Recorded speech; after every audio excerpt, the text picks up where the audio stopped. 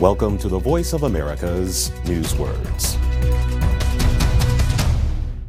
The United States will hold a presidential election in November.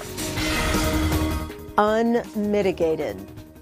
The first nominating contest for a Democratic candidate was in the state of Iowa in early February. Because of technical mistakes, a winner could not immediately be declared.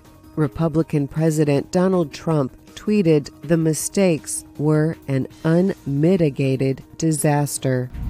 Unmitigated describes something that is complete and total, with little chance of change. Unmitigated can describe something good, like an unmitigated success. But more often, it describes something bad.